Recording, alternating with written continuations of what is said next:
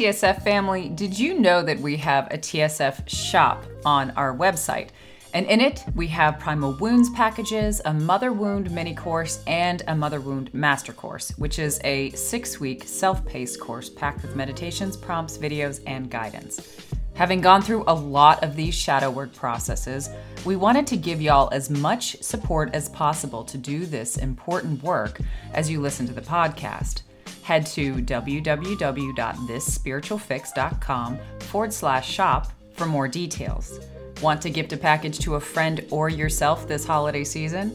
Use the code HOLIDAY22 now through the end of the year for 20% off anything in our store. Hello, TSF family. We wanted to start off by saying thank you. Thank you for listening to this podcast and for your hard work to love yourself more and for your feedback. Can you believe it's been 3 years that we've been doing this spiritual fix, and it has been such a beautiful labor of love for Anna and me. We have loved doing this work. We've loved hearing from you, and we love exploring ourselves and each other alongside our listeners. We wanted to put out the call for 3 ways that you can help support us to support you. 1, we would love you to leave us a review on iTunes or follow us on Spotify. 2, drop us an email and let us know how much the podcast means to you. And 3, you can donate monthly or even just once to our PayPal patronage. Every little bit helps, and we are so grateful to those of you who have donated already. Thank you. You help make this podcast possible. Thanks, y'all. You can go to our website, www.thisspiritualfix.com, for information on how to pledge, as well as to email us. Hello and welcome to episode 16, season 2 of This Spiritual Fix. Today we are talking about light work, shadow work, dark work, all the works.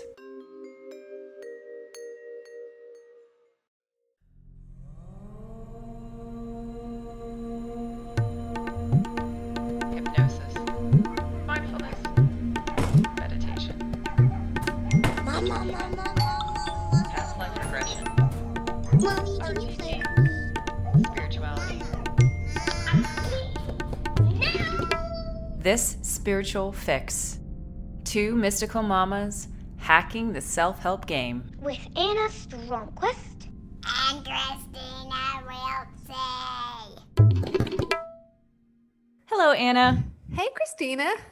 How's it going?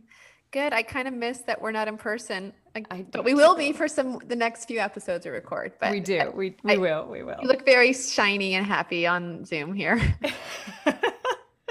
I probably look shiny because my house doesn't have a lot of air conditioning, and so I'm a little bit hot. It's all good, but it's just been such a hot summer. You look glowing. Oh, thank you. I'm gonna take it as I'm gonna receive that. I'm glowing. You're glowing. Yeah, you look very summer sprite.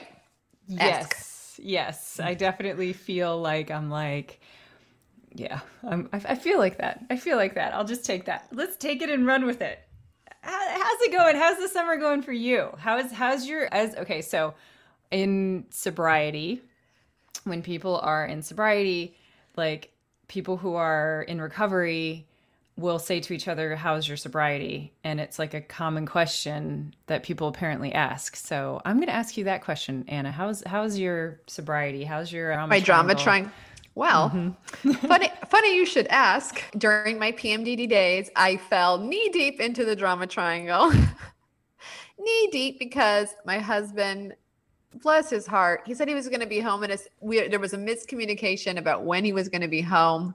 And to an abandonment wound person, that is just like the worst thing ever, because you feel alone and you're abandoned and you're forgotten and you don't know where this person is and they're not answering their phone. And I was knee deep in drama. And I couldn't even get out of it. I'm like, I know what I'm doing, but I can't get out of it. Yeah. I would assume that's how an addict feels when they're just like, fuck it, I'm going to just drink this glass of wine or whatever. I don't know. I was knee deep in it. I felt better the next day. And then this morning I started rolling in a story that I have with a person. I have a history with the person, and I started rolling in the story about missing this person and wanting to reach out to this person. And I just started like yo-yoing in my mind, just connecting with this person. And I thought, this is drama triangle. There's no cheese at the end of this tunnel. I do not want to associate with this person. And And then I was like, okay, what was that first step in the 12 steps? Give it to God, right? I think somewhere in the first couple steps is like, give it to God. And then I thought, you know what? Maybe giving it to God isn't something you do just once. Like you don't just one time declare, I'm giving this to my higher power. I'm giving this to God. Maybe it's something you have to continually do till you get out of the habit. So I was like, okay, my addiction to drama is bigger than me. So I need something bigger than me to take it out of my life. So I'm giving this to God. And I was driving to run an errand. And the whole time I was driving, I'm like, I'm giving my addiction to drama to God. I'm giving my addiction to drama to God. I just kept doing it. I was like, I don't know if I'm supposed to do it this way. Maybe it's a one-time deal. Maybe it's a continuous deal. I think with my brain, it has to be continuous. I just kept giving it to God, declaring that I was giving this to God because it was beyond me. And believe it or not, I ran my errand. When my errand was done, I stopped rolling in that obsession of reaching out to the person. Oh, that's awesome. Yeah. Good work. So yeah. And I know it might happen again, but I think I'll just keep giving it to God, however I perceive that to be. Yeah. Yeah. What about you? How's your sobriety? Oh my God. It was bad this week because I was sick. Oh, nothing like putting you in victim consciousness than illness, right? Oh yeah. And I'm pretty sure if I had to put it down, I feel like the sickness part of it was like, it was all about being a rescuer, right? Because every single time that I like felt like I just like, I was in that place where I wasn't surrendering, which is like, for me, that's like the juice is like surrender. If you just surrender to motherhood and if you just surrender to all this, that's fine. But because I was sick, I was so resistant to just surrendering. And so I was like, I should be in bed. Like, why am I not surrendering to my illness? Why am I going and helping my kids? Why am I going and doing this? And I was just like, I'm just creating so much drama in my family by not just like getting my ass in fucking bed, or if I'm not getting my ass in bed, just accepting and surrendering to the fact that I'm not in bed. And yet I had so much resistance to either one of them. Like when I was sitting in bed, I felt guilty about it. And then when I was not sitting in bed, I was angry. I was like the angry victim. And I was like, this is such bullshit. Like I'm just sitting between the two. And it wasn't until I was just like on the couch one day and I was like, this is body betrayal. This is all my body betrayal stuff. I'm rarely ever sick. And it seems like every summer I come into this and I need to just like surrender to the fact that I'm sick, or surrender to the fact that like I'm afraid of death and like I'm afraid of what my body is going to do. And I just like, I sat there and I was just like, yep, I am best friends with death. And then it was like all of a sudden my brain flipped. All of a sudden, even the person, like I even reached out for help at that point. Like I had never thought to even reach out for help, even though I have all these support, like all these mentors and things like that who do energetic releases, but I couldn't do it on myself. I didn't do it on myself. I didn't ask my support team to come and help me. I don't even think I asked you, Anna. Like I think I may have asked you at the beginning of the week. But the other thing that I had this like total realization about today, in addition to that, like after I kind of got through that. By the way, me not reaching out to do it was my own, I need to not rescue. Let me just wait for her to ask. Did you know I was cognizant of that, by the way? Oh, I didn't know that. And that's awesome that you did that, because that's exactly. I was just like, I want to step in and like offer to do a release or something, but I was like, nope, don't rescue. If she wants it, she will ask. She knows how to ask for her needs. Yep. And so that was the trick, right? Was that like, I wasn't even like, sometimes we're just not even in a state where we can ask for help. And it's only when we learn the lesson that we're able to ask for help, and it's able to flip everything around. So it's like that's a really big lesson. I feel like it's like, if you really do surrender to the experience, then you can learn it quickly, and then you can easily get your support team in. But if you're resisting the lesson, if you're resisting the work, then you can't even think of your support team. Or maybe you bypass and you go straight to your support team, and then all of a sudden it just, that can kind of work, but it doesn't provide the insight level. But I also had this other totally amazing realization today, which I want to share, is that I saw this TikTok, and it was about understimulation. And it was like, these are all symptoms of being understimulated. One of them, and for neurodiverse people. And one of them was sitting in front of the fridge and you're looking for something to satisfy you, yet you can't find anything that can satisfy you. Another one was that feeling of like thinking that you have something to do. And you're like, oh my God, I have all these things to do. And yet you can't actually, like, it's not that you can't do any of them. It's just like, you're just like overwhelmed with anxiety about the things that you're supposed to be doing at that point in time. Right. And it was a really great thing. And I wish I could remember the other 3 or 4 that she had done.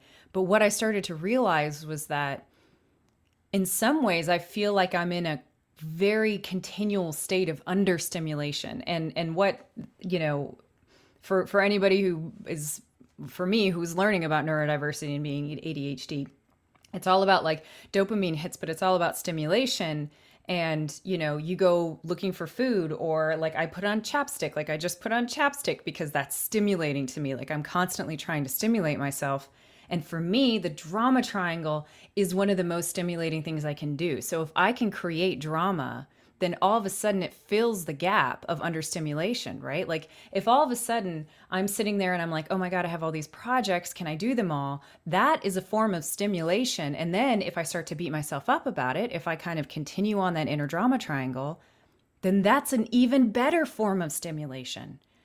And so what I started to realize is that like, I've come to the conclusion that I was talking with my husband about it, and we were talking about how stimulation almost isn't the word, it's engagement, right? It's like being able to be totally engaged in something, and your whole body's there and your mind's there, and you're listening to music and you're jamming out with it, and you're just like, I'm here and I can just focus on this and I can get in this state and I feel alive. Exactly, right? And I was like, okay, so now I'm actually coming to the conclusion that no matter what I'm doing, I need to, like, I have this capacity to engage with the world that, like, I haven't even fucking begun to look at, right? Like, if my body wants that much engagement and stimulation, then why don't I just fucking jump off this cliff and become the most engaged person ever? And maybe that's manic, but I don't think so. Like, I don't know. I feel like so much of us suffer from understimulation, especially if you're neurodiverse. But I think in other cases too, it's like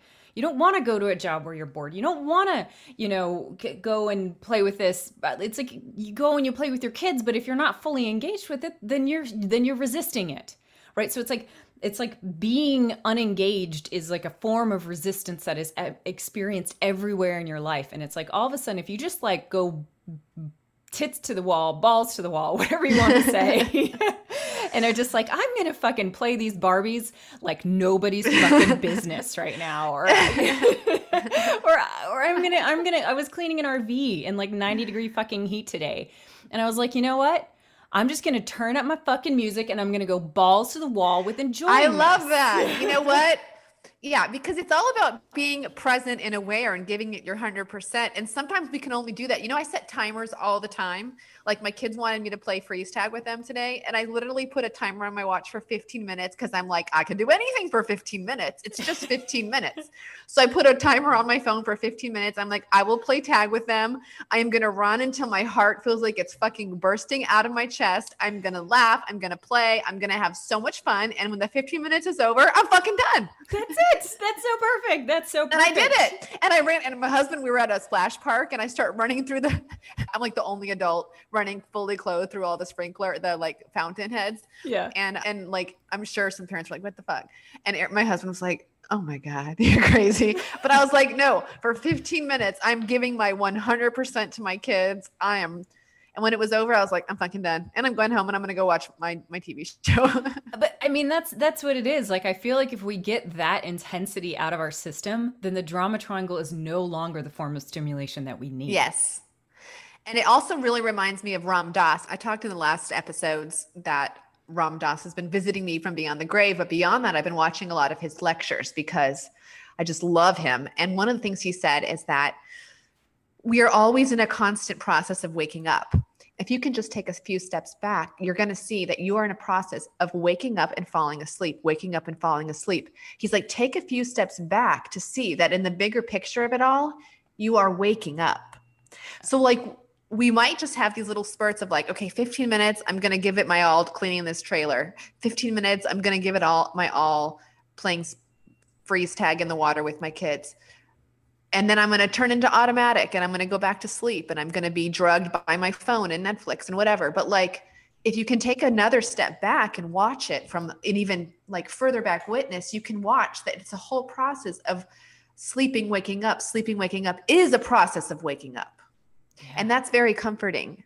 That is comforting. I really like that. And I don't know. I feel like those bite-sized chunks of like intensely being in the moment and just being like, I'm fucking here and I'm alive. Like maybe you just increase your tolerance for that over time. And maybe it starts with 5 minutes or 10 minutes or 15 minutes. And then maybe tomorrow it's 20 minutes or maybe next year it's 20 minutes, you know? But like that, whatever that is, that is like, I feel like that's a medicine for what ails so many of us, that we are just perpetually it's understimulated by or underengaged by everything. You know, we're distracted and we have a whole bunch of other stuff going on, but it's like we need those moments of just fucking intensity. Yeah, I'll do that when I watch dishes. I'll put on salsa music really loud, or in my headphones, Alexa, set timer for 10 minutes. And I'm like, for 10 minutes, I'm going to give my fucking life to these dishes. and I just go for it. And I'm like shocked how much you can clean a kitchen in 10 minutes when you really put your 100%. It's like you can shift time or something. I don't know, but I can get a lot done in 10 minutes. Yeah. And that's amazing. And that's, you know, that kind of speaks to what we talked about with the 4 agreements. It's like, do your best for 10-minute sprints at a time, maybe only once a day, but do your best in that time period. And then maybe eventually you'll be able to do it all the time. But, you know, just and if you're not, and even if you're not, just observe it from a few steps back and be like, all right, I'm going to fall asleep now. And I'm watching that I am falling asleep. And that's part of waking up. Yeah. Awesome. Awesome. Awesome. What are we yeah. talking about? Go ahead. Okay. We're talking about a very interesting topic today, which is called light work, shadow work, dark work, and agape. I originally wanted to call the episode light work, shadow work, dark work, and random acts of kindness, but Archangel Michael visited me in a dream. I woke up at 3 a.m. and I swear he was like shaking me out of my dream. He's like, Anna, it's not going to be random acts of kindness. And I'm like, okay. He's like, it's going to be agape. And then I was guided to read the Corinthians 1:13 today, which was about agape love, which was like, no offense to anyone who did do Corinthians 1 at your wedding as like your talk, but it's like a super, super cheesy thing that you hear at weddings, which is like, love is patient, love is kind, yada, yada. And we're going to get into all that in a little bit, but he basically guided me to that passage in the Bible, which is funny because he knows I'm not a big fan of organized religion, but he did. And we're going to get into all of that today. And so what I want to talk about real quick is there is light work and there is shadow work. Now, a lot of us in this new age are aware of light work and shadow work. Light work is like, I'm going to focus on the positive. I'm going to manifest. I'm going to bring all this good stuff into me. And then shadow work is like, okay, well, I'm also going to put on my altar. You know, I have my altar of like my light stuff, my crystals and my guru or whatever. I'm also going to put my enemy, that political leader that I hate or whoever, because your shadow work is also equally as important as your light work in the sense that it's the deep stuff of you that you have to dig out. Like Christina did a really great analogy of it is like, if you're trying to fill up a bathtub, wasn't it the bathtub you used? Yeah. And the faucet is like the water coming in. You could say that's the light work. That's the light work. Yep. And then what did you say was the dark work? And then the drain is the shadow work, is where you're processing the stuff that's just been accumulating. Like it's like you're trying to put clean water in. So you have to get rid of the old water. So you need a drain to drain out the shitty water. Exactly. And the water, fresh water to come in. So basically they're equally and opposite important, right? That's your analogy. Yep. Yep. And then where does the dark work fit into that analogy? Is the dark work the Drano? Yes. So the dark unclogger? work. Yeah. So then the dark work, which is probably not as well known, the dark work is the removal of some major shit on you that you might not even know. And we can call this entities. We can call this ghosts. We can call this implants. We can call it curses. It is an energetic attachment on your aura that you might not even know about. And you might need a third party to remove. Yeah. And we're going to pretend in this bathtub analogy, the faucet is water, bringing down clean water. Mm-hmm. And Drano is taking out the clog. So you can actually flush this shit out anyways. Yeah, so Drano would be the dark work, which third party. Yeah. And I think it's really important. I feel like what comes to mind is that like, it's not binary or tertiary. It's not like there aren't distinct lines between these things. Like if you notice, like shadow is always a mixture of light and dark, right? And dark is just like the darkest parts of the shadow work. Maybe you depending on your analysis or the way that you define it, like the darkness could be the darkest parts of the shadow work, and the light can maybe have a little bit of shadow in it. Like it's like, I know with the Drano analogy and the drain analogy, it kind of it feels like it's like, oh well, this is only filling it up, but it's just like places in the collective unconscious, like the place that kind of sits in the hide. There's always this spectrum, and there's this spectrum of the really great, beautiful, creative energy part of it, and then it goes all the way down to the hellish, nasty, gnarled, twisting parts of it. And it's like it's a whole just massive spectrum here, and I'm super excited to talk about this. Yes. The fourth thing, and then the fourth thing is agape, which is your goodwill, general love, and goodwill for all beings, universal love. So that is kind of like, if we want to say that dark work has an opposite, so we could say that agape is the opposite of dark work in the sense that agape is the love that you have that you then spill out onto the world. Sweet. All right. What I love about meditation, what I love about breath work is it can do all four of these at the same time. Like sometimes your meditation is light work. It's filling you up with gratitude and insight and this and that. And sometimes your meditation is shadow work. It's showing you, it's putting you face to face with your inner demons. And sometimes it's dark work. Sometimes you're removing deep ancestral patterns and implants and all sorts of juicy, gnarly crap off of you. And sometimes it's agape. Sometimes you transmute your meditation into general love and kindness for all beings. So I just want to start with, if you are a meditator or if you are a breath worker, meaning you do different kinds of holotropic breathing, you've probably experienced all four of these already, but didn't really like necessarily Classify them. Yeah, classify them. Okay. Yeah. Yeah. I just want to go into that. Yeah, no, I think it's like meditation and breath work are the means to the end, right? They're the car that takes you to wherever you want to go, and you can drive to hell or you can drive to heaven. You probably can't do it. Right. But for those of you who don't have an established practice, this is going to be a good episode. And for those of you who do have an established practice, but are just kind of curious, like, what exactly am I doing there when I'm meditating? We're going to talk about some of the stuff that might be happening. Sweet. Okay, so number one, we're talking about in light work, in the umbrella of light work, we'll say that light work is basically the stuff that brings you up higher. It brings you higher into the light. You're filled up with more goodness, we could say, in the whole duality language. And the first one I want to talk about is gratitude. So everyone says that gratitude is one of the strongest energies that you can have. And basically, gratitude is a form of light work. You can convert a lot of things into brighter and lighter just through gratitude. We have a whole episode on that one, which is episode 3 of season 1. Yeah, and I think with gratitude, I really like gratitude because I feel like it's one of those things that as a kid, you just kind of learn to say thank you. And then as you get older, you start to learn to understand what gratitude is. But for me, I still use thank you as my gateway to gratitude. You know, like I feel like me saying thank you for something, there's like a polite societal thing of being like, hey, thank you. And then and then as I get deeper and deeper into the feeling of gratitude, then I start to tap like really quickly into like unconditional love and just like this enveloping sense of like, oh my God, I'm so grateful. Like it becomes an all embodying experience for me. But for me, I use thank you to get there. And everybody else may have a different way of getting into the deepest parts of gratitude. But if you haven't explored gratitude to its depths or its breadths in terms of everything, you can have a gratitude journal and then like meditate on it. And that's amazing.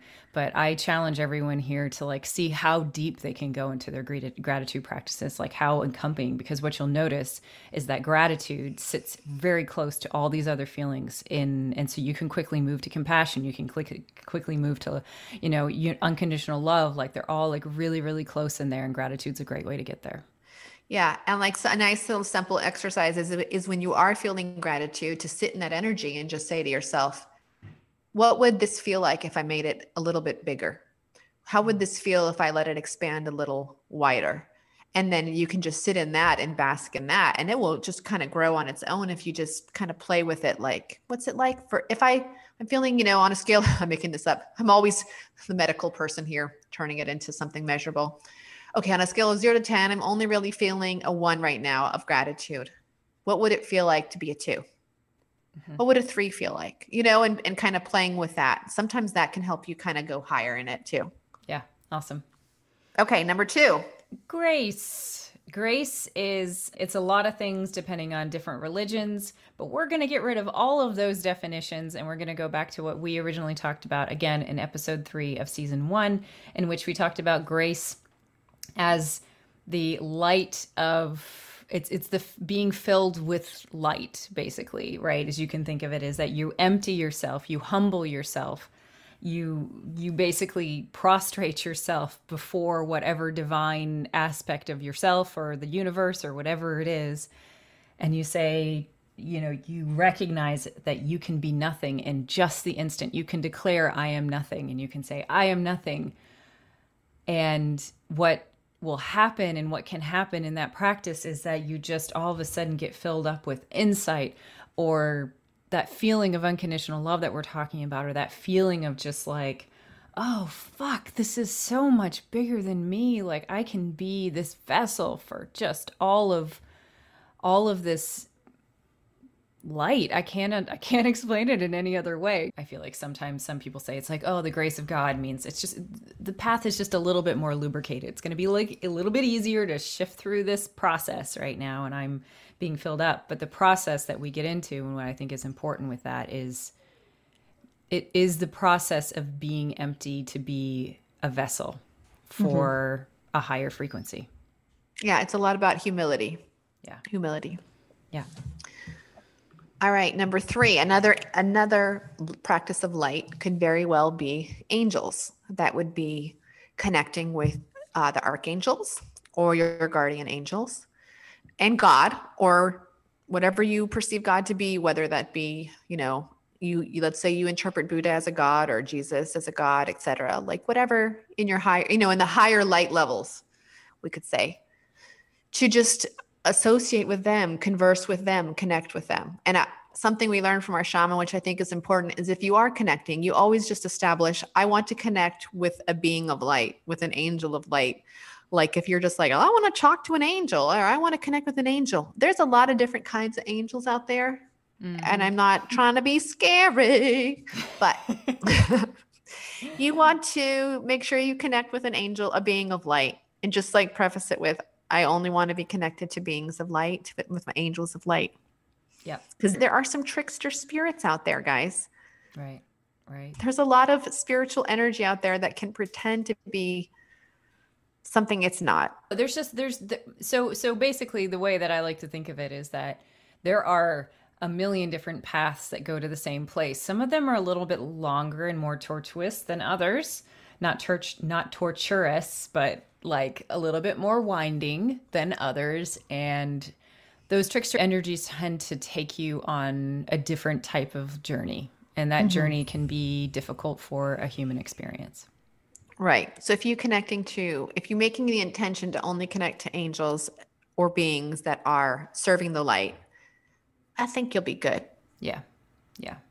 We just don't want you to go into any, as what I call fodder dimensions. Like, we don't need to go there. We don't need to go to any of the dimensions where things get too hard. And one way to recognize something is that angels, first of all, angels believe in human free will, and they are never going to pressure you to make a decision. They're always going to support whatever decision you make. So if you're hearing or connecting with some sort of being that is, telling you the end of the world is coming, or is scaring you, or is telling you there's a right or wrong way to be, or a right or wrong decision to make, you're not probably speaking to a being of light, because the beings of light love you and are here to serve you and support you. And they know that you're here on this earth to live out the human experience. And you've been like, you took one for the team. You decided to go in the human body and have this experience. And they're fully supporting that. They're never going to be like, so-and-so is a bad person, stay away from so-and-so. They're never going to tell you, like, they're not going to fill your mind up with scary, paranoid stuff. If you're hearing scary, paranoid stuff, you're probably not connecting to an angel of light. Yep. Okay. Number 4, Christina. Paramis. The paramis. The paramis is what I like to call the character builders. They're the buckets of character building, if you want to think of it in a different way. They are the perfections, and they are part of the Buddhist. It's one of the teachings of the Buddha, is to say that there are paramis, which are the 10 perfections. So the 10 paramis are generosity, virtue, renunciation, wisdom, energy or right energy, like where do you actually spend your time?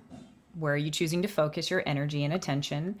Patience or tolerance, truthfulness, resolve, which means right effort, like strong determination, loving kindness, which can be called metta as well, and equanimity. And these are 10 buckets of character development that you can go in. And in some lives, it's going to be really easy for you to do some things. Like if you have a life as a monk or a nun, then you can do renunciation and you can fill up that bucket as much as you want.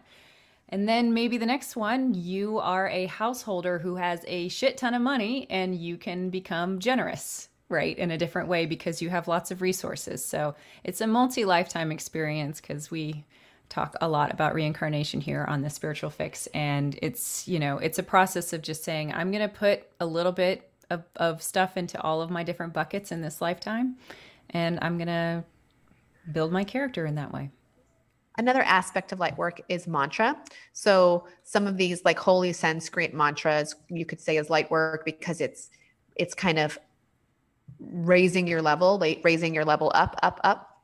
Now you could choose a mantra, which is like, I am shattering all illusions. Well, we could say that one would be a shadow work mantra. But I feel like 99% of mantras are light work. Yeah. But if you are picking a very destructive one, like may all hindrances be shattered in my world, or, I am destroying all untruths or something like that, that would be a shadow work mantra. But most of these mantras are light work. Right. And they're called affirmations when they're, I say that at normal, maybe that's wrong, but I feel like most people who use mantras may say that they're affirmations, and those affirmations are, and every day in every way I'm getting in better and better, or I am determined I am enough. I'm determined to live my best life, things like that.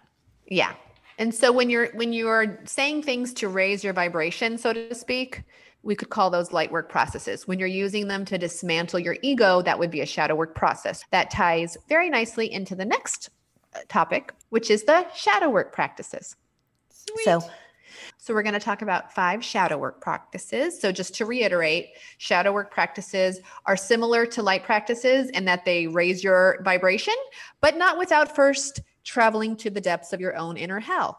And the reason why that's important is because we don't want to encourage spiritual bypass. We don't want to encourage you to just hang out in the light work area. I know some people who do, and let me tell you, they're not fun to be around because they are too perfect. Shadow work makes the biggest impact on your day-to-day life. In the shadow work realm, I'm going to say my first technique I want to talk about is the past life regression. Now you might think, oh, past life regression, I'm going to get some popcorn and some candy and I'm going to chill out and I'm going to see what past lives I were. Oh, was I a prostitute in Taiwan? Oh, was I a pharaoh in Egypt? Oh, was I Marilyn Monroe? Okay, no. Past life regression, when it's actually done properly, it's not a popcorn and theater entertainment. Maybe your first couple regressions are just kind of fun and entertaining, just to be like, oh, this is cool. I used to be this. I used to be that. But when a past life regression is done properly, it is actually shadow work. Why? Because we carry with us crap from the past into this life, and it's what colors us, what colors our world now and today. So when you're doing true past life regression, like when you're over the whole novelty of it, entertainment aspect of it, it is deep work. It is shadow work. It is hard to see. And confronting that and understanding it, it is transformational. Chris, do you want to give an example or two of how a past life regression really was shadow work for you? I can give some. Yeah. Go ahead. You go if you have one in mind.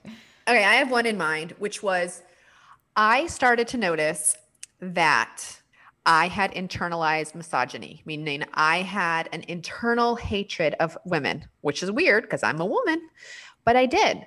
Where did this come from? I was raised by 2 hippie feminists. Okay, let's just put it out there. From day one, I was raised by feminists. My father is one of the biggest feminists I've ever met. He's an artist.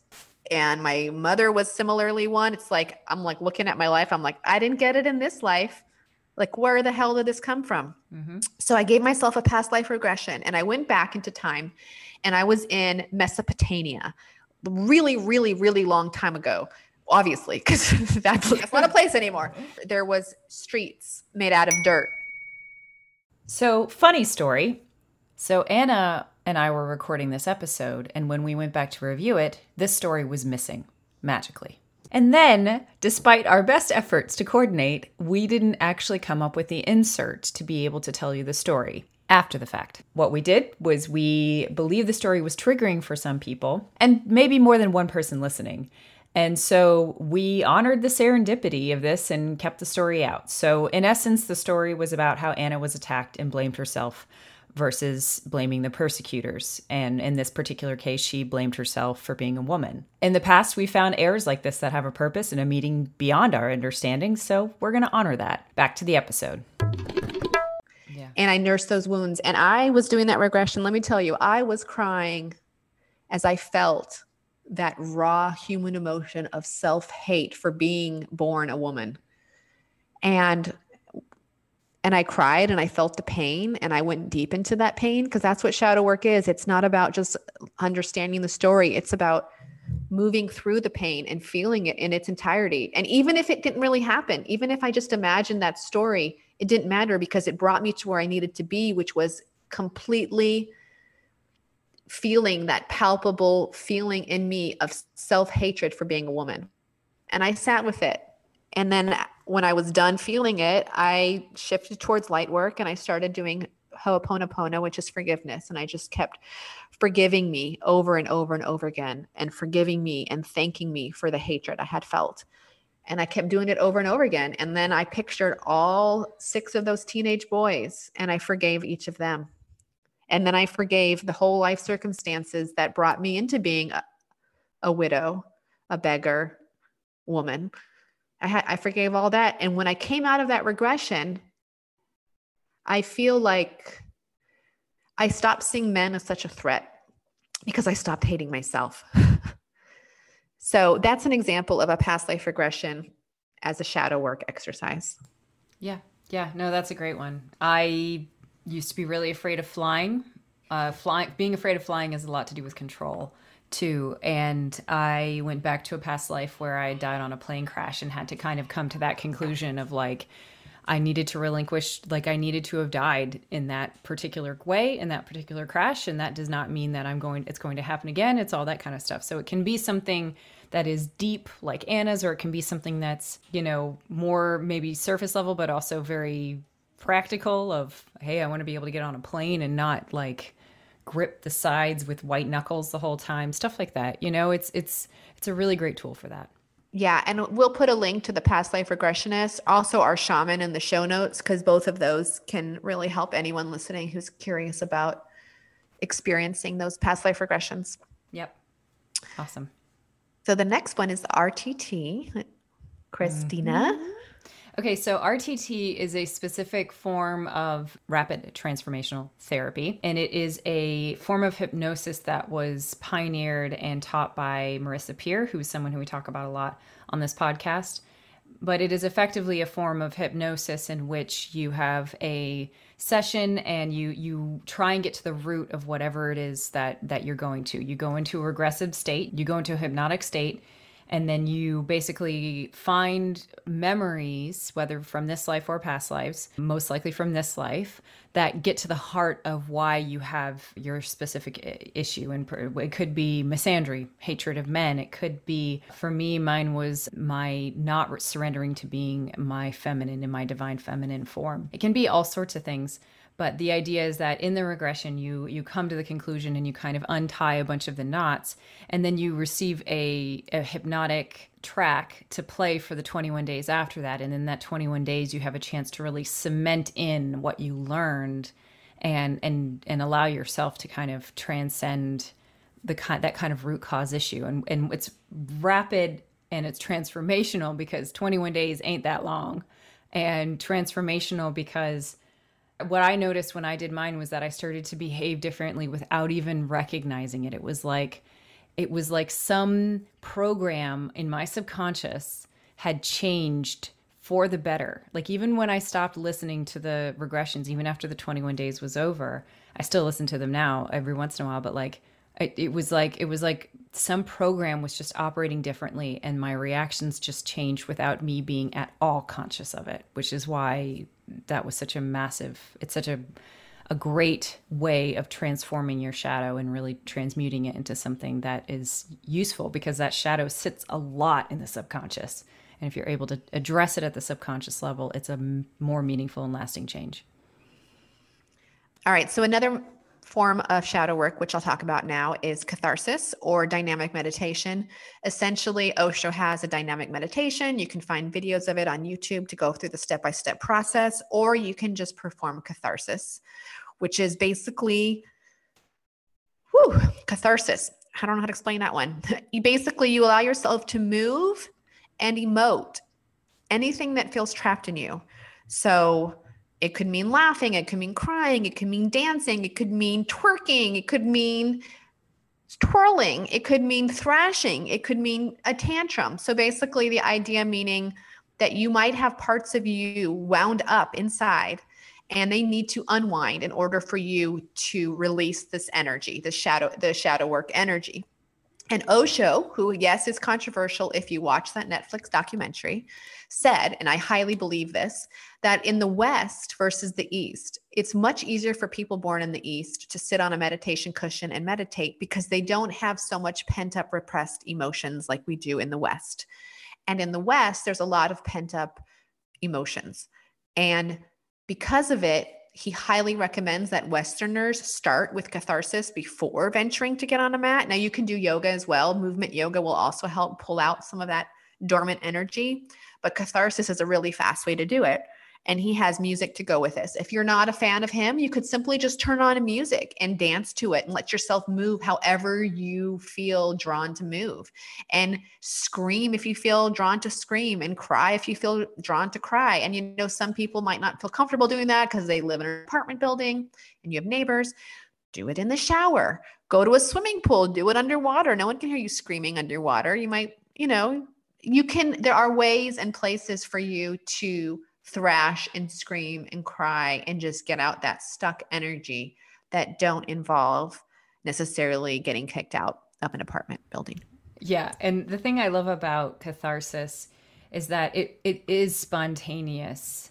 And we have, especially if you're neurodivergent, I'm not gonna lie about this. There's a lot of masking of like stimming is a great example of both autistic and people who are most neurodivergent people stem, which is this form of energy that wants to just come out of your body, right? It's a repetitive thing. It's a calming thing. It's a whatever. It's a lot of different things, but that spontaneous movement, a lot of us are taught to not do that at all. Like it's not acceptable or socially acceptable. And what you start to recognize with catharsis is that like, your body is so fucking good when you allow your body intelligence to come through. Your body is so good at releasing this energy spontaneously as long as you don't hinder it from happening, right? And so what starts to happen is that your body starts to get trained for things like kriyas, which is like on the other hand, the other side of this spontaneous expulsion of energy, right? Like first it starts with catharsis, which is the spontaneous movement and a release of trapped energy.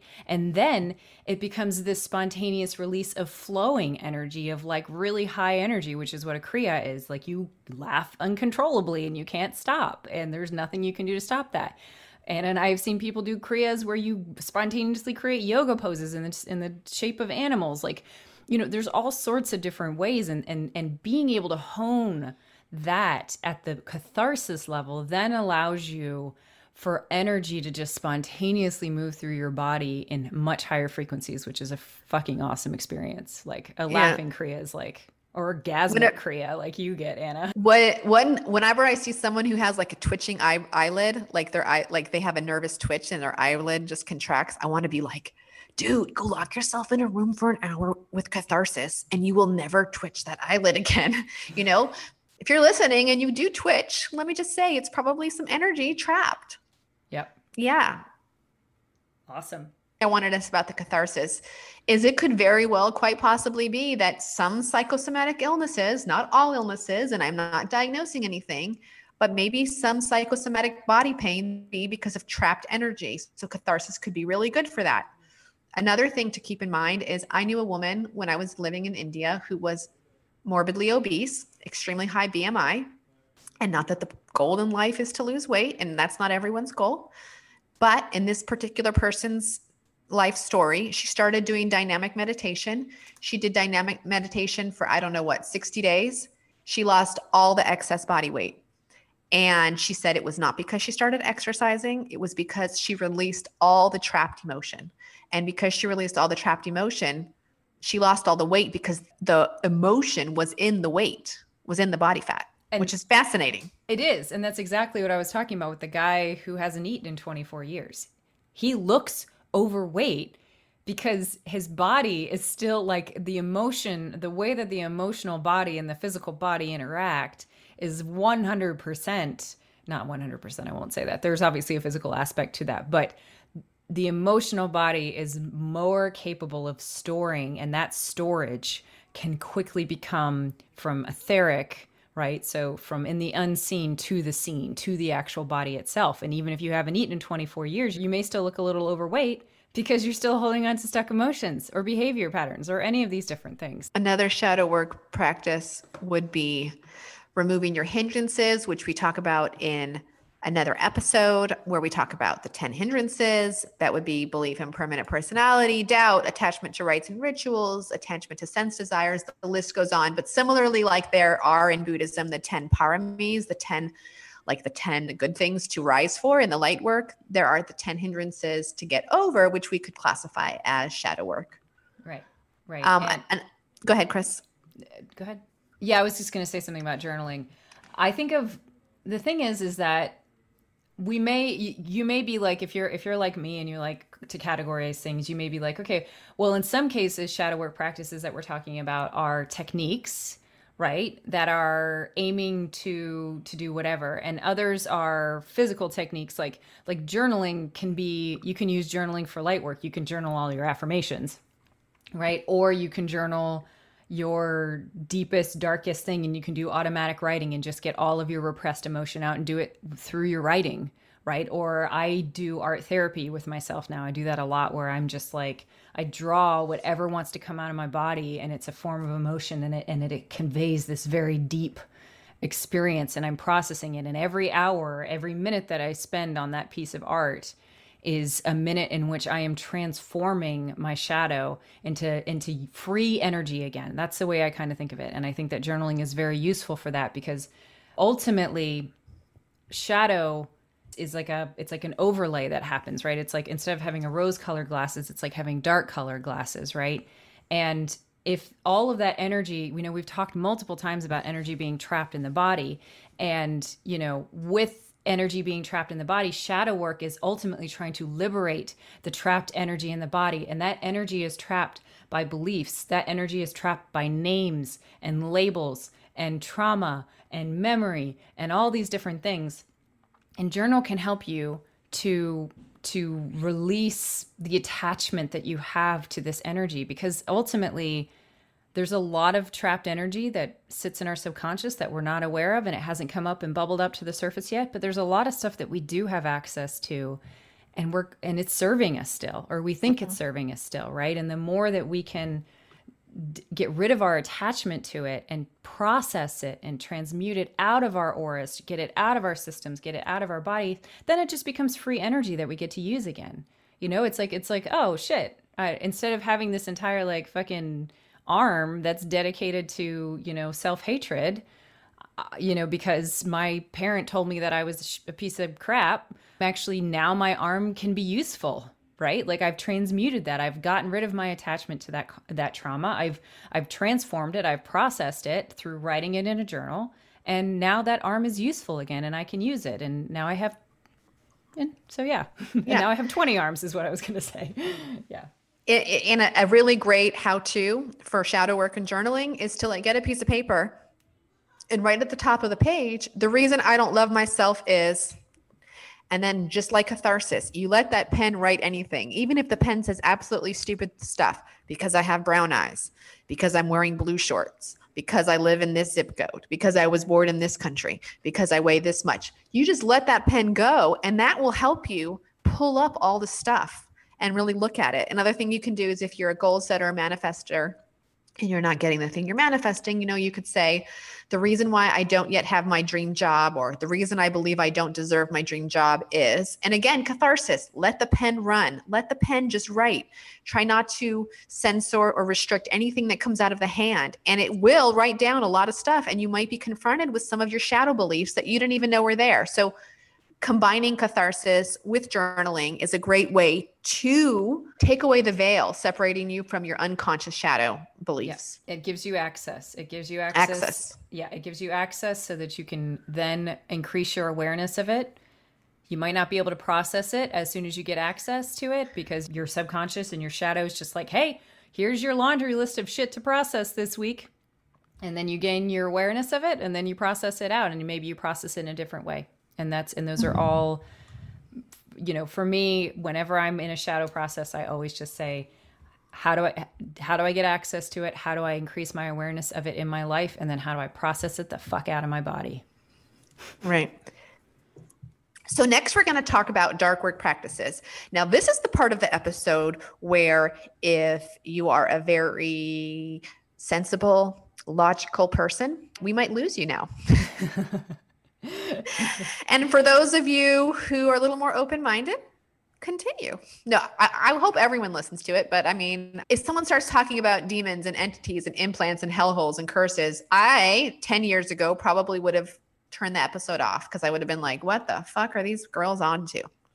But knowing what I know now, I would get out my notepad and take notes. Yeah, because to be honest, like I've worked with enough people at this point. And I've done shadow work with them and I've done light work with them. And then there's just this fucking other category in which you're like, it's inexplicable shit that is showing up in these people's lives. And they cannot, it is like a monkey on their back, right? I've had it in my case too. And you're just like, what the fuck? Like, why are you always getting sick in this case? Or why are you always doing that? Like, yeah. There are just things that cannot be explained from past trauma, right? Or light work, or there's literally nothing that can explain it from what has happened in your life or even in your past life. Like you've just acquired some shit and you got to get rid of it. Well, here's a good example. My daughter was in a really bad mood today. We went to a restaurant. She was in a terrible, foul mood and it wasn't like her. And like halfway through our meal, I'm like, she's got an implant on her. So I removed the implant and she was better. Yeah.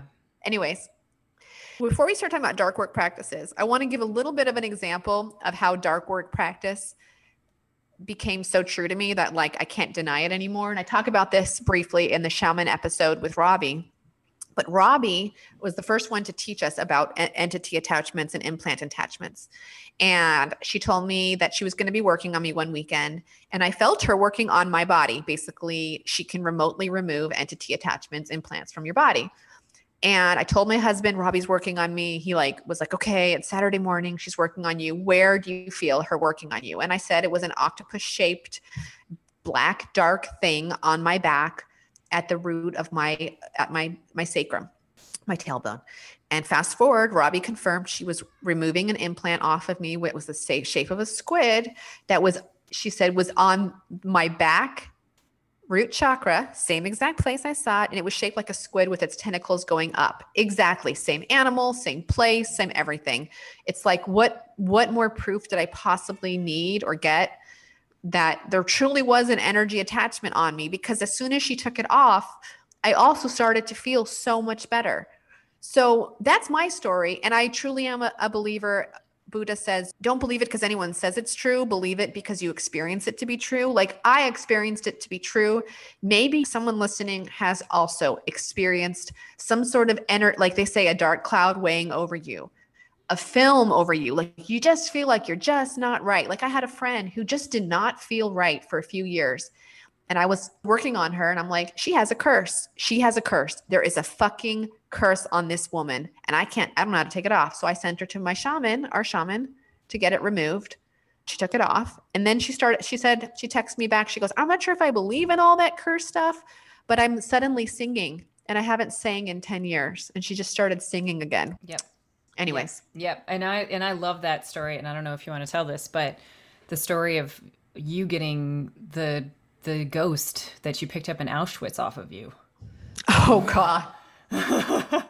Oh, she committed suicide by throwing herself onto the electric fence, got on me. And I had to go to a shaman in Nepal to take it off. That's a story for another episode. For me, I feel like in some ways I'm like, my intuition is particularly tuned to dark things. I have found that I can't remember the first time that I believed in them. There was probably when Anna and I were doing work on the book that she wrote on the Cycle of Joy that she channeled from Archangel Michael, and it was about implants. But then I also started to see really weird things. Like for me, I was going to talk about portals and as an example, because there are a bunch of different types of portals. There are portals that you create purposely. There are portals that kind of do whatever, but portals are like wormholes to different places. And I remember, and this is what keeps coming to mind, so apparently I'm going to tell this story, is that like I had this clock that I got from my grandmother, right? And it had been in my family for many, many years, things like that. And I brought the clock into my house. It was in storage for a very long time, and then it ended up in my house. I think that maybe my parents brought it over.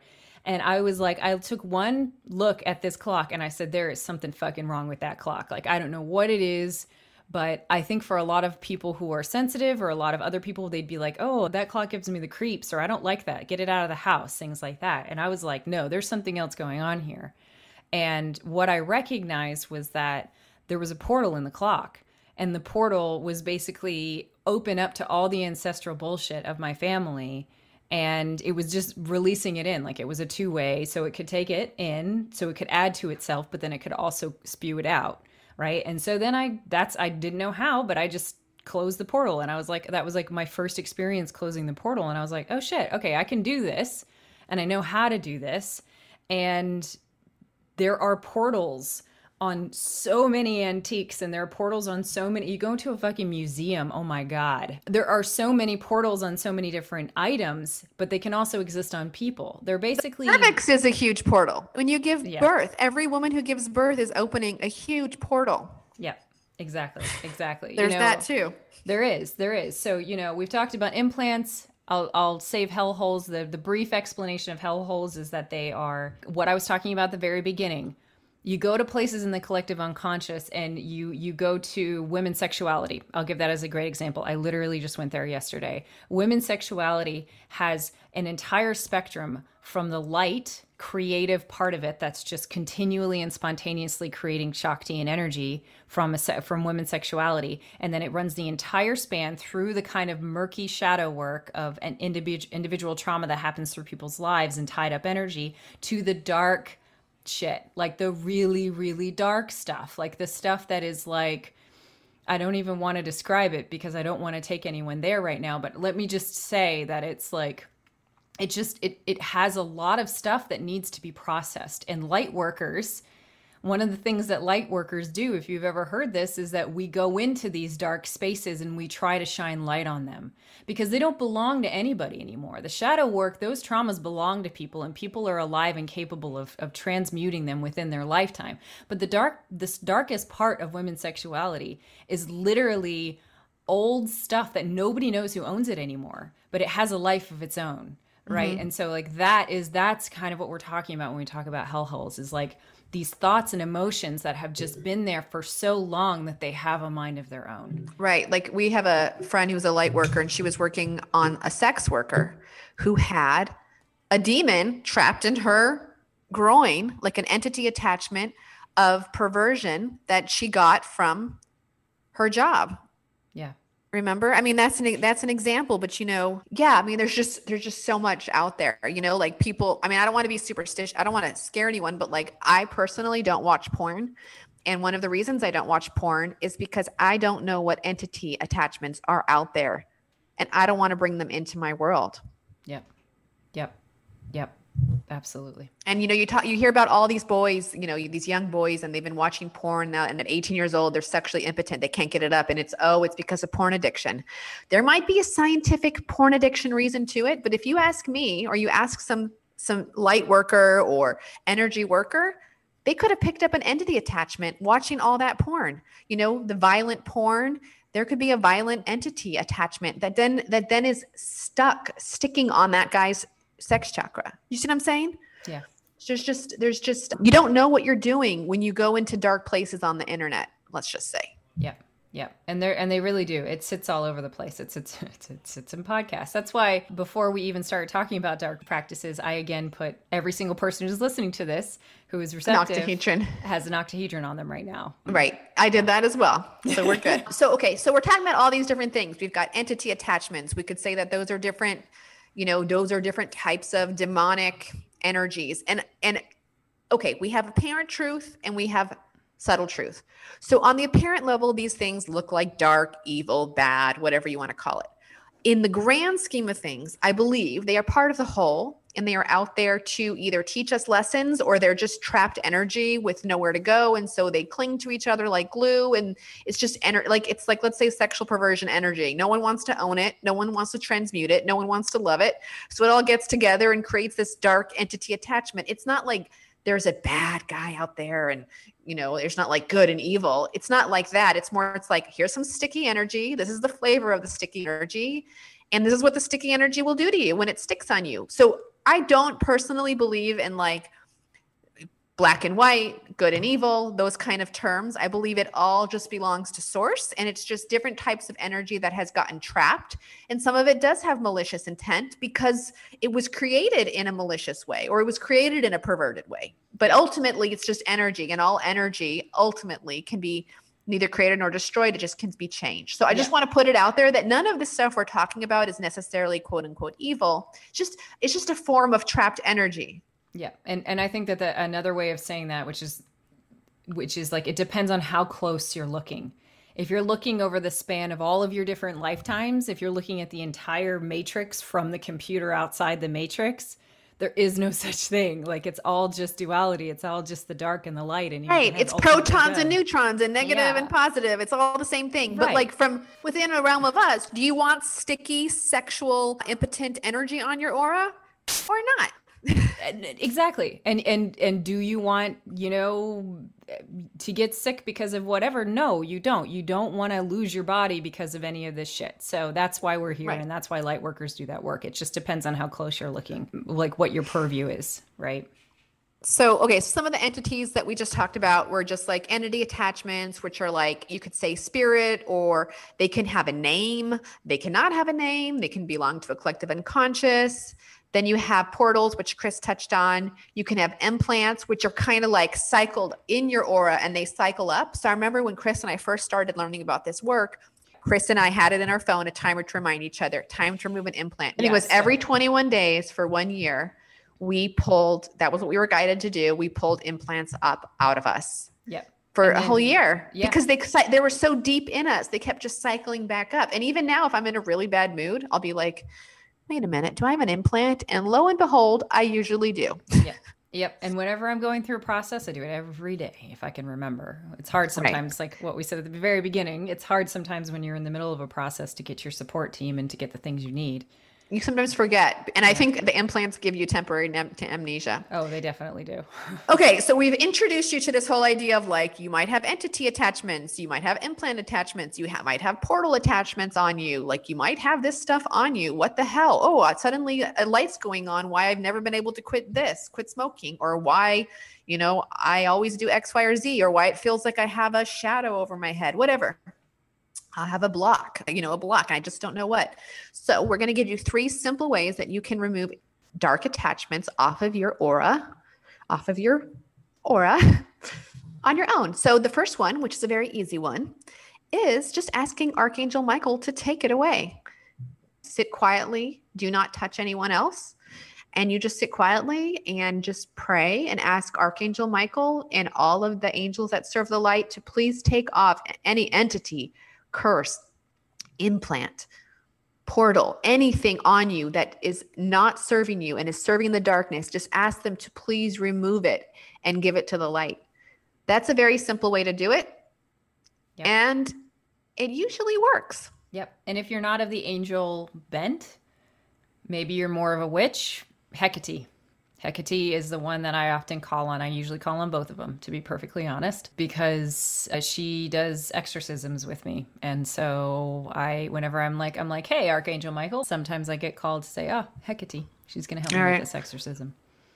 Right. Another way to get rid of it, Chris? Another way to get rid of it is the feed your demon process. And we have described this a couple of different times, but the basic idea is that demons that you have on you are usually serving some sort of purpose, in the sense that they have a lesson to give you, and they can be transformed into self-love, or they can be transformed into love, and they can become an ally if only you listen to them and you kind of fulfill their needs in the imaginary arena, right? So as opposed to, like, if you have a demon, like I just have been dealing particularly with a demon of body betrayal, right? So I had another body betrayal demon that came up the other day, and I said, okay, what do you want? What is the thing that you need for me to do? And they said, I want you to die of every single disease that you're afraid of dying of. And so in my head, in my imaginary field, I did that.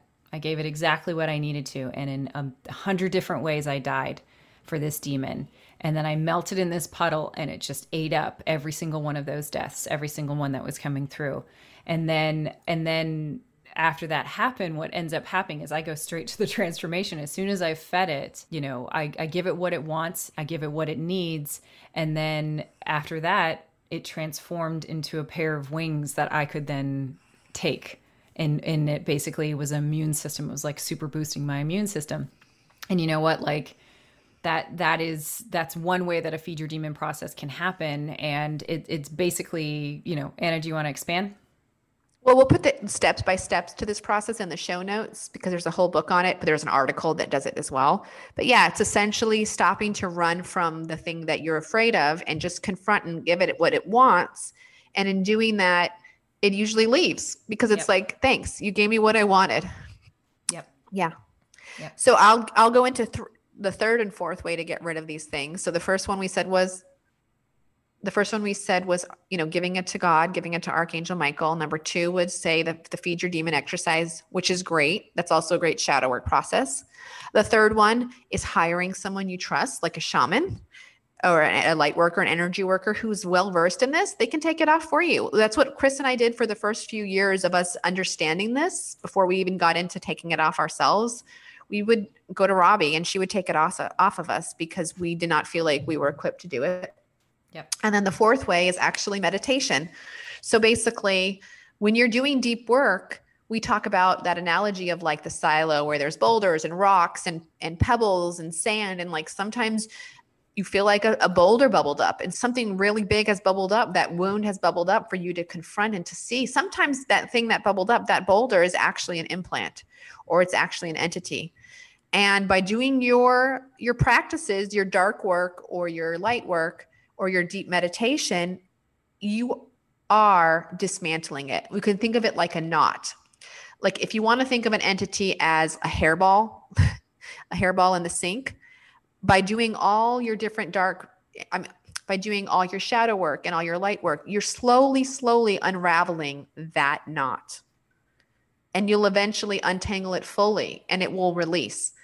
That's a much slower way to do it. Right? Wouldn't you say, Chris? I would definitely say that that's the case, because it's a lot slower. Like it can take years.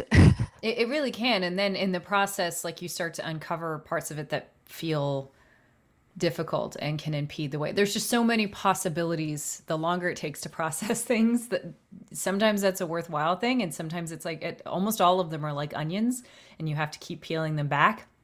But usually with entity attachments and with any of the dark stuff, it's kind of a one and done. Like once you get it off you, you're done. You're done. Yeah. So like if you want to save time, just fucking get that shit off of you. Yeah. Yeah. And and yeah, exactly. Yeah. And one more thing we want to throw in here is Archangel Michael gave me this message once, which was that when we are walking around, the only chakra facing the heavens is the crown chakra. Mm-hmm. But when you're lying down in bed, all the chakras are facing up. So because of that, when you go to sleep at night and you make the intention that as you sleep, you are going to visit heaven in your dream realm, whatever you perceive heaven to be, you are therefore then facing upwards. You are going to be getting restoration and to all your chakras. So like, for example, if normally you do a deep dark practice or even a shadow work practice, and it takes you a couple days, 5 days to regain your bearings and feel harmony again in your body, If you go to sleep at night and you make the intention, I'm going to sleep in heaven, it will speed it up so fast that by the next morning, you're going to feel so much better. He explained it to me using the chakra horizontal vertical thing. I don't know how that necessarily works because I don't believe heaven is a real place. So I don't really understand it. And if someone listening understands what he meant when he told me that, send me a DM because I'd love to know. But that's just what he told me to explain it to me. He just said, when you sleep, all chakras face up. It's more restorative to the human body. Make the intention to sleep in heaven. It's going to accelerate your processing and harmonizing. I just got so much when you said that. I'm like completely overwhelmed. I like understand so, like I literally have had a block recently because of all of this. And it's interesting you say that. Like a really quick side note, guys, is that, you know, in feng shui, as well as in different types of dowsing, you're always supposed to sleep with your head to the north because it's the most restorative type of sleep that you can have. And I'm like, oh, I literally I'm excited. I just in terms of like having your crown chakra open to the north is actually the best way that you can have because it is restorative. It's heading in the direction that can, and that makes a lot of sense. So and traditionally, glad that makes sense upwards. to you because I mean, traditionally heaven is upwards, so I don't really know what he meant, but that's what he told me, and that's what I do. So anyways, cool. So okay, moving right along now, we're going to go to agape. Sweet. All right. So in agape, let's start first with a little bit of Greek history. So in the ancient Greece, there were 4 different words for love, which I love. There was eros, which is sexual, passionate love. And eros is like the push-pull. And with eros always comes suffering. Then you have philos, which means the warm affection you have for friendship, which is like the love I have for my friends. Agape is that familiar love, general goodwill for all beings. And the reason why I wanted to share that in this episode is because if you're doing all these dark practices and shadow and light work, like then what? What's the point? Well, you take all that goodness you got and then you share it with the world. So agape is like the outpouring of love that you have for other beings.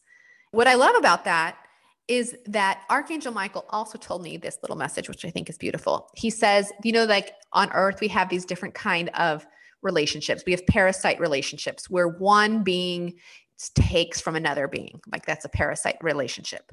And then you have symbiosis where both beings gain from it. For example, the crocodile who lets the birds pick the food out of his teeth. That's a symbiotic relationship because the birds get free food and then the crocodile gets free dental work, right? So there's like relationships like that where you have symbiosis, you have parasitic relationships. Well, Archangel Michael designates angelic relationship. He calls it angelic symbiosis. And what he says by that is that every time that you connect with your own guardian angel or the archangels, you are not only connecting with them, you are then making it easier for every other human on earth to connect to their own guardian angel. It is a type of symbiosis we don't have on this planet in the physical form. Every time you're connecting to that higher light, that higher being, you're making it easier for everyone else to connect with their own. So it's like a vertical and horizontal type of symbiosis. You're helping everyone when you do that. And I love that because it means that every time you are connecting, let's not even call it angels, let's just call it agape with love, all the stuff that these angels embody. You are making it easier for everyone else on this planet to connect with that kind of love, with that kind of energy. So in essence, every time you are healing yourself, you are in fact healing the world, and it has this like trickle effect. All right, everybody, we've just talked to you now about light work practices, about shadow practices, and about dark practices. And the 4th thing we want to talk about today is agape. But guess what? This episode is running very much over time. So we're going to save agape for its own episode. Agape is universal love for all mankind. Thank you for listening to this episode of This Spiritual Fix. We hope that you enjoyed it. Please, please give us a review on iTunes. It helps people find us. And remember, Humility, gratitude, acceptance, done. are you afraid of turning into a hungry ghost after you die? If you're anything like me, the thought of becoming one of the many wandering spirits left over on this plane of existence after you die may keep you awake at night. Fear not. The This Spiritual Fix podcast has your back when it comes to graceful transitions into the afterworld. We have put together a package on helping you develop your lucid dreaming techniques, which, according to historic spiritual texts, is one of the best known ways to transition safely, with no delays, into the collective unconscious afterworld. Visit our store on our website, thisspiritualfix.com/shop, to purchase our dream package. For a limited time only, you can also use Die Well as a code for 15% off. Results are guaranteed, and you are welcome to send us an email from the afterworld if you have a less than satisfactory experience. Let me tell y'all a riddle. There are 4 girls and 4 apples in a basket. Every girl takes an apple, yet 1 apple remains in the basket. How is this possible? The answer? One girl took the basket. She took the last apple while it was in the basket. Sometimes all it takes is a perspective shift. This is my specialty, y'all, and I am opening up 2 spots in the next 2 months for dedicated journeyers to work with me to find peace, purpose, and most importantly, perspective. In these journeys, we co-create a curriculum that suits your current blocks, goals, and needs, and we use all the tools: shadow work, books, fiction, remote viewing, intuition, meditation, guided journeys, energy healing, dreaming techniques, you name it, we do it, and all to achieve a commonly held set of objectives. And if you're interested in hearing more, book a free call with me at www.chriswiltsey.com/discover.